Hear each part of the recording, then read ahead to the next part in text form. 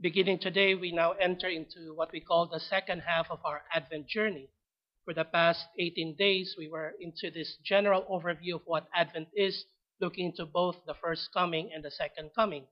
But beginning today, we now enter more deeply into it, and what the church calls us into is to enter more deeply into our preparation for the birth of Christ.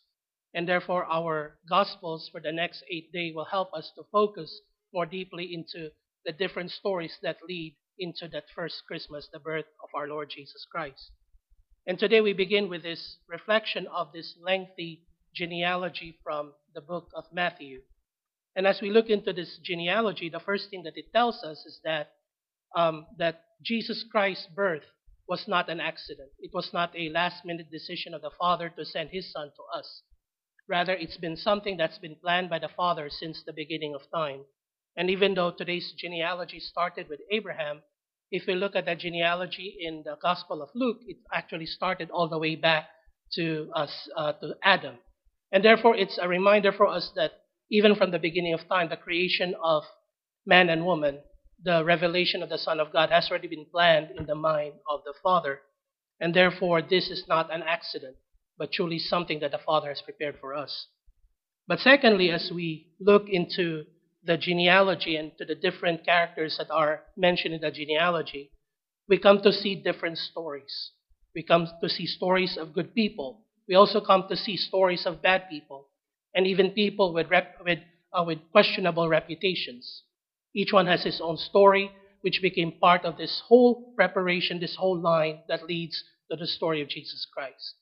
But I think what the stories of each of these people tell us is that regardless of what the story is, of what story each character brings, behind all these, there is one thing that's common to all of them, and that's the faithfulness of the Father to humanity. The faithfulness that is shown, especially in the story of the people that are not so good, that even in these, the Father's faithfulness was not retracted from us, but God continues to be faithful to us. And that faithfulness leads us to that first Christmas. This is why we have that first Christmas many centuries ago.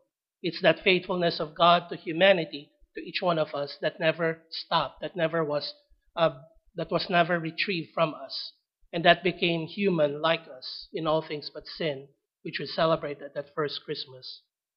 But today too, as we prepare for our celebration of Christmas next week, we're once again invited to meditate upon this faithfulness of the Father, that faithfulness that is revealed through His Son. But this time, that faithfulness is not anymore revealed to us through the stories of these Old Testament characters in this genealogy. But now it's a faithfulness that's revealed to each one of us through our own stories. And for each one of us gathered here this afternoon, we all have our own stories, different stories. Some of us today may have good stories. Some of us may not have good stories. Some of us may have a reason to celebrate today. And some of us may be struggling with other things in our hearts.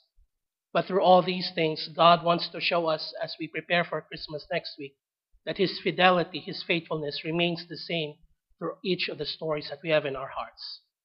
And so I think today, as we anticipate our Christmas next Friday, that we are invited to meditate on God's faithfulness in each of our stories. And we do so by asking ourselves this question for each one of us: how is the faithfulness of God revealed to us through the stories that we gather?